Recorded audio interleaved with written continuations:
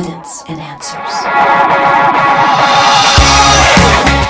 American youth are facing a mental health crisis of tremendous proportions. Medical reports reveal that the rates of suicide and depression have skyrocketed in the past decade. What are the factors contributing to this crisis? How should the followers of Christ respond? You're tuned to Evidence and Answers radio broadcast with your host, Pat Zukeran. Pat is an author, teacher, and international speaker in the area of Christian apologetics, the defense of the Christian faith.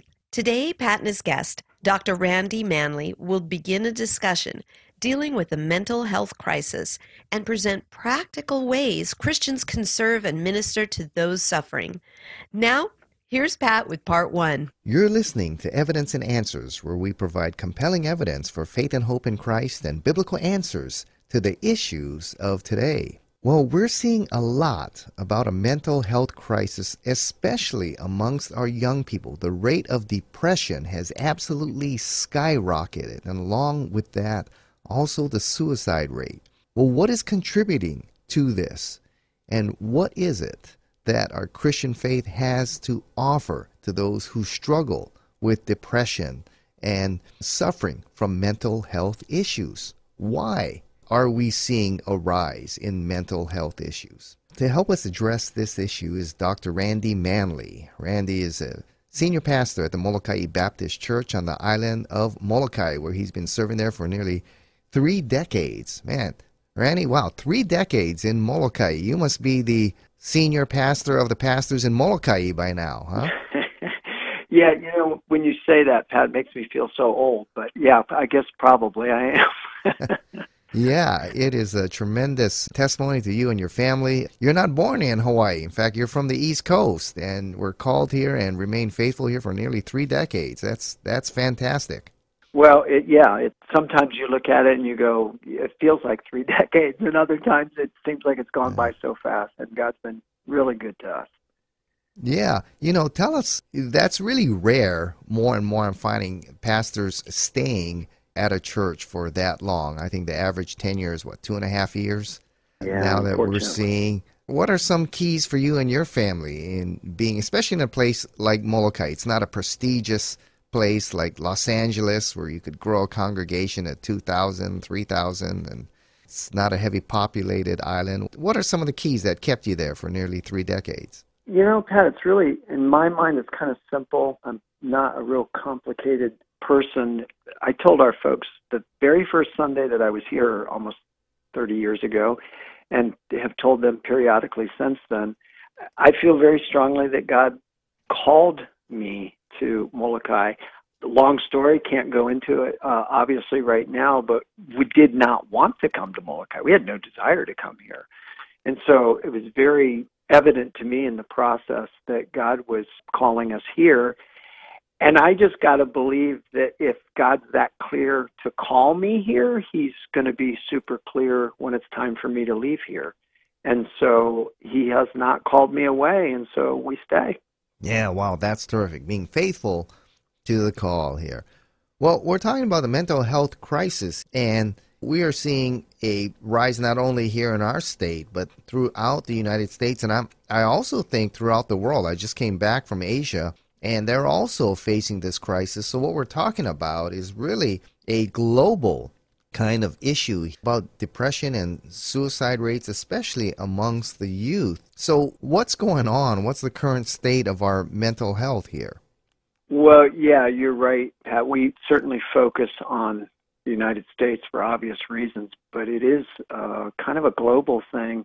I was just talking to a friend of mine who has a ministry in Barcelona, Spain, and he was telling me in that conversation how it's a real issue in that country as well. It's been on the rise for quite some time. It's just like so many things. When it starts to get to crisis level, then that's kind of when everybody sits up and takes notice. But just to give you for one instance, this past July, our nation has had a national number that you can call if you're having a mental health crisis, if you're suicidal, those types of things.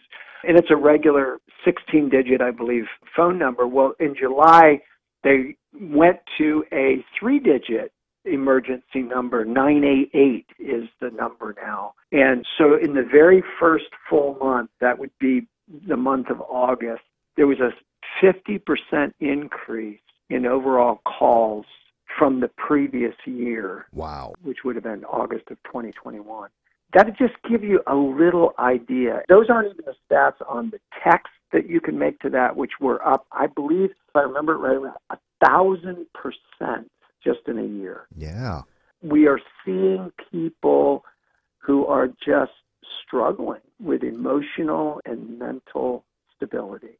Yeah, I just got off the phone with a good friend of mine. She's the director at the Children's Hospital in North Dallas, there in Texas, and she just said for the last 3 years, they have seen an alarming spike, and not only in youth depression, but also in youth attempting suicide. So this has really become a crisis in our nation. I assume those listening internationally as well. Yeah. Well, just from a local standpoint, we have one high school on Molokai. It's got just under 400 students, so it's not very big at all. But in the last several years, as I'm working with high school students on a fairly regular basis, I'm amazed at how many kids struggle with anxiety issues to the point of being on medication. Yeah. Something even 10, 12 years ago, you didn't hear about that. But even in our little high school, seeing the rise of these types of things among our kids, and it's like, wow, you're ninth, 10th, 11th grade. What on earth is making you so anxious? But we're seeing this. Yeah, we're seeing it, in our state and throughout the country. Would you consider this a result of the worldwide COVID pandemic that was with us for the last several years? Well, I think some of those stats are obvious. It has some of the things that have taken place have risen since COVID. But if you go back and you look at pre-COVID stats, you see it was rising even before we hit COVID. Mm-hmm. For instance, the teen suicide rate between 2007 and 2018 rose by 60%. That's pre-COVID, and we saw that rise to those kind of levels. So, yes, COVID certainly didn't help the situation, being quarantined and having to stay home, and for our kids doing school online and those types of things certainly exasperated what was already moving in a very concerning upward trend.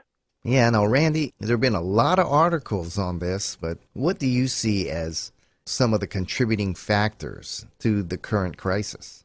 It's one of those things, Pat, I think, there are a number of things. I don't think you can look and say, wow, this right here is culprit. This is what's causing it all. But there's been some really interesting information coming out that is kind of paralleling where we're at. And it was about 2012 that we got to the point where majority, I want to say it was upwards to 70, 80% of our kids, our youth over 12 years old, had a smartphone. And all of a sudden, with that, we started seeing some things trend upward. Having access to media at your fingertips is a struggle for adults, let alone when you stick it in the hands of preteens and teens, dealing with all the information that is just flooding their way. Kids would typically, in that age category, they're not looking at a newspaper, they're not looking at headlines.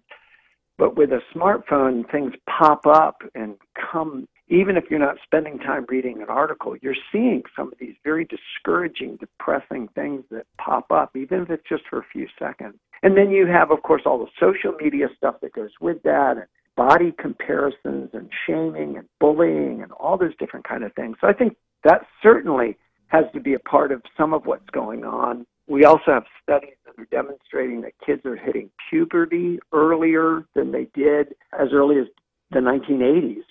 It's risen, especially for girls, and I think there's contributing factors there. Of course, our family structures have been breaking down at an alarming rate. So you have kids being raised by single parent, kids having no influence of a father in the home, those types of things. And then on top of that, I think one of the biggest things in the last several years is the whole identity confusion. I mean, we are now pushing in our schools that you may not be a boy or girl. Doesn't matter what your biology demonstrates. And, we're not sure what you are either. You got to figure that out on your own.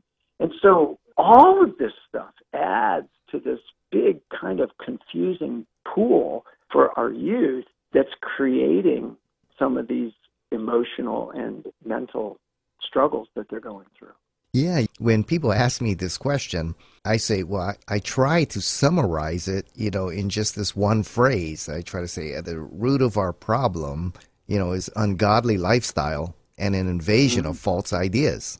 And when you're living an ungodly lifestyle and being bombarded with a host of false ideas of what is reality, what does it mean to be a man? What does it mean to be a woman? What does it mean to be good looking, socially acceptable? Who do I compare myself to? You have an invasion of false ideas, not just philosophical ideas, but ideas about reality and truth, along with the ungodly lifestyle. An ungodly lifestyle may not be you're out there, in drugs. But I think an ungodly lifestyle, as you mentioned, is being in isolation. When you're in your room watching YouTube or being on social media, isolated, not interacting. I believe God created us to be in community and to be relational beings. God is a relational God. God is love. That requires relationship. That's when I say that's an ungodly lifestyle. You combine all of that, gosh, it just can't be healthy, can it? No, I mean, we've fostered for years now this environment that we're in. I mean, this didn't just happen overnight. You ask if COVID is the problem. No, certainly has contributed recently, but this has been fostering for years. When we take God out of our schools and we consistently try to take him out of everything, not just our kids, but our adults, if you don't have a worldview that has a creator God, boy, that's going to create all kinds of problems for you. Yeah. Because if there's not a creator, if I am just a chance happening of atoms and molecules that have come together and formed into this accident of me, there's really then no meaning, no purpose, and there's no hope. Yeah. And so it really goes down to the most simplest parts of the equation. Is there a God who created? And if there is, then there's meaning and there's purpose and there's ultimate hope. And I think that's a big part of where we are with our youth and our adults. Yeah, I think, I suffered from depression in high school because I had come to reject the belief in God. And as I began looking at the outlook, realizing same thing that all the great philosophers had come to. I didn't know because I hadn't really read them or studied them. But I mean, ultimately, there's no meaning or purpose for my existence. I'm an accident. The universe is an accident. And ultimately, everything ends in death. So like you said, the sense of purpose and hope and dignity really is all gone once you remove the relationship with God. That's a great point you make. Yeah. So it starts there. I also want to touch on this other one, which, I mean, there's a lot of things you brought up here, but, having a smartphone. I notice a lot of parents I talk to who are struggling with their kids, the inability of their kids to express themselves or relate or control their emotions. A lot of times I just ask them, and I would say maybe 95% of the time I ask them, how much time is your kid spending on the computer, on the cell phone? And I think 90% of the time they're saying, oh man, they spend so much time on the cell phone, and they're in their rooms on the cell phone. They're up till 2, 3 in the morning on social media or whatever it may be. There's something there where teens are isolating themselves and going into this virtual world, which I think creates a false reality for them. And the many teachers that I talk to, because I'm in the educational arena, says our kids we are seeing have a problem with SEC, social, emotional, and communication ability, more and more and more. And I think it's because they're in this digital world. What do you think? Yeah, no, there's a lot to it. I think we're going to even see more research coming out pointing to these things, and it just makes sense because you can step into your own virtual world, right? I mean, that's a whole big part of the problem of identity, where you're, even in social media, you create who you want to be. Even your pictures, you fix those and change those to make the impression that you want to make as you put that picture out online. Your communication is done in that way with your friends. And listen, here's the situation for a parent. We know that there are certain things that aren't necessarily bad, but too much of it isn't good. You know, Right. for instance, some kind of dessert. Is cake bad? Well, no. But if that's all your kid is eating, it's bad, and it's going to hurt them in a very bad way. So what do? We say, well, look, you can have some cake after you eat, this meat and these potatoes or this rice or whatever the case might be. And then when we give you the cake, we're not going to give you the whole cake. We're going to give you a slice of cake. So the idea is that as a parent, we know what nutritionally is good for our kids and what is a treat for our kids. And I think when it comes to things like media and, the internet, I think we approach it with the same type of mentality. Look, this isn't necessarily bad. In fact, there's a lot of good things.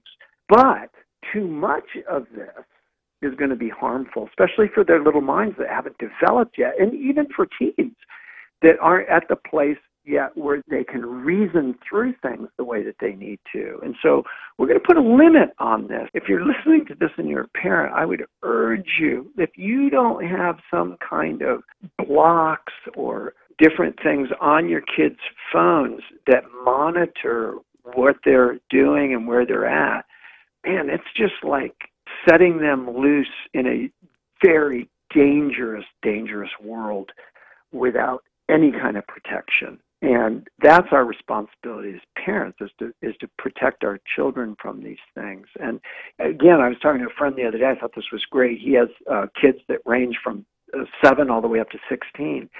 And he said, all 3 of my kids have cell phones. And they know when they got the phone, they know it's not their phone. It's mom and dad's phone. They just have a chance to use it. So that means that we can pick it up at any time and look and see what's on there. I thought that was great. It's a great way to approach it. Yeah, we did a show. I think it's entitled Technology and the Fate of Human Destiny. Can't remember who my guest was on that show, but one of the statements he made is the more technologically advanced we're getting, the less human we're becoming. Yeah. For example, when we communicate, well, back in the day, you talk to one another, whether it's on the phone or face-to-face. And if it was really serious, it's face-to-face. Yes. Here, it's texting. Yeah. And we're not meant to communicate that way. It's really hard to develop relationship that way. That's right. And I may step on a few toes here, but, when it came to church, it was unthinkable that you would stay home and watch it on TV. I mean, that's something you did if you were sick, kind of thing. Otherwise, you wanted to be at church. You wanted to be there in community and worship with people and be there face to face. And, since COVID, I've heard statistics as high as 50% of Christians haven't come back to church and that they're doing it virtually. And I've come to the conclusion, I think it's almost impossible to build a healthy relational community through Zoom. No, absolutely. And Pat, I don't want to deviate too much here, but you kind of went down that road, and that you kind of just hit a very soft spot in my heart. One of the things that COVID brought out with this whole thing, which does deal with building relationships, is that there has been a soft teaching in the church on what the church is. And I think what happened is a lot of people equated church. I go to church to hear a sermon. I hear a guy speak for 30 or 45 minutes on a Sunday morning. That's church. Well, if that's our mentality of church, then yes, I can go online on a Sunday. I don't have to get up, and I don't have to get dressed, and I don't have to spend, an extra couple of hours that I could be doing something else. I can watch this sermon on YouTube, 45 minutes, I'm done, I'm sitting in casual clothes or whatever it is, and I'm good to go, and I'm still doing quote-unquote church. And we've lost the whole reality that church is not one guy preaching, it's not a building, it's people, and it's relationships, and it's face-to-face, and it's building those things and growing together and bearing each other's burdens and, weep with those who weep and rejoice with those who rejoice and those types of things. And so when we take that out of the equation, we're going to struggle with building relationships. And we're telling our kids in those types of situations too that, hey, you don't need all of this. Yeah, go ahead. Continue to build this alternate reality that you just mentioned a minute ago. In fact, it's interesting that we hear a lot about the concerns about artificial intelligence, right? I don't hear a whole lot being said about artificial identity. And we're building these artificial identities because we're not building relationships face-to-face, person-to-person. Yeah, and it's really interesting. When I was growing up, Mom couldn't keep me in the house. I want to go out there and ride my bike with my friends and play football and baseball and do whatever. Yeah. And a lot of parents are struggling because it's the opposite. Johnny won't go out of the house, or Jane would rather stay in their room and be on their cell phone and social media or YouTube or whatever. And back in the day, that was unthinkable. Kids were always outside playing with their friends and everything. Kind of thing. Building those social relationships, getting into fights and learning how to figure it out and resolve all that. And I'm seeing, seems to be the opposite. Kids rather stay home in the room on YouTube. In fact, they'd rather communicate text rather than face to face. I mean, I've had situations where guys and girls would text each other all night long. And then, but when they get to school, they don't say a word to each other. Yeah. I think that's the opposite of what it's supposed to be. Yeah. And I think with all of that, Pat, really with that, kind of bringing that all full circle, that's not the thing that's contributing to the mental health crisis among our youth, but it's certainly some of what is doing that. We take all of these kind of situations and we mix them in the pot, and it doesn't come up with a very palatable concoction. It's been very detrimental to our youth. Yeah, and I think also another one that you hit on, identity confusion. And you stated if we take God out of the equation, we take biblical truth out of the equation, the Bible says we're created in the image of God. We are designed by our Creator to be spiritual, to be relational, as well as physical, mental, emotional beings. I mean, you take that out, and really, who are we? Along with gender confusion and all of that. Well, I think that's tremendously stressful for young people who are trying to understand and build their identity and understand who they are and what their mission and purpose of life is. Yeah, yeah. We have not done our kids any favors by dealing with situations in the family the way that we have. Again, the breakdown of family. All the research demonstrates that a two-parent, specifically a mom and a dad in the home, is healthy and helpful to the development of the child. And then when you add on top of that the interaction, the specific intentional interaction of dad and mom with their children is tremendously beneficial toward the health of the children in that home. And then talk about stability and identity. All of those things contribute well, and we have not done a good job in our society with any of that. And so we're bearing the fruit of many years of downplaying and even contributing to the destruction of different things. Yeah, and this is where I believe not only God's truth, but God's people, the community of believers and disciples in Christ, is more relevant than ever. So, Randy, how should followers of Christ respond? Well, Pat, I think the first thing is we've got to be careful when we talk about mental health crisis, emotional realities with people, that we're not looking at these folks as less than. These are very real issues, just as if they had high blood pressure or some other kind of physical ailment.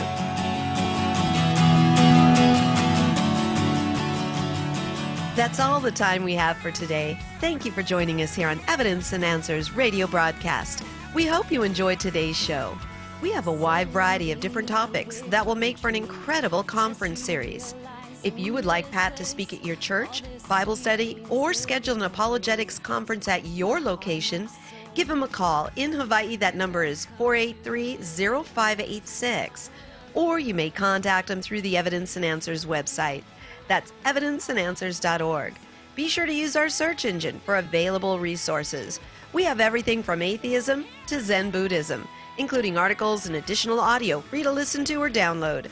So be sure to share our website with those around you.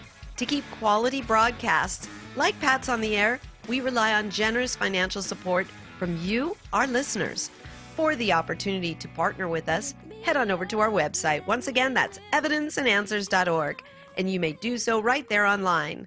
Evidence and Answers would like to thank one of our sponsors, the Honolulu Christian Church. If you don't have a home church and are looking for a great place to connect and grow in Christ, check out the Honolulu Christian Church. For service times, log on at honoluluchristian.org. Join us again next time on the air or online as we provide compelling reasons for faith in Christ. That's Evidence and Answers with Pat Zukeran.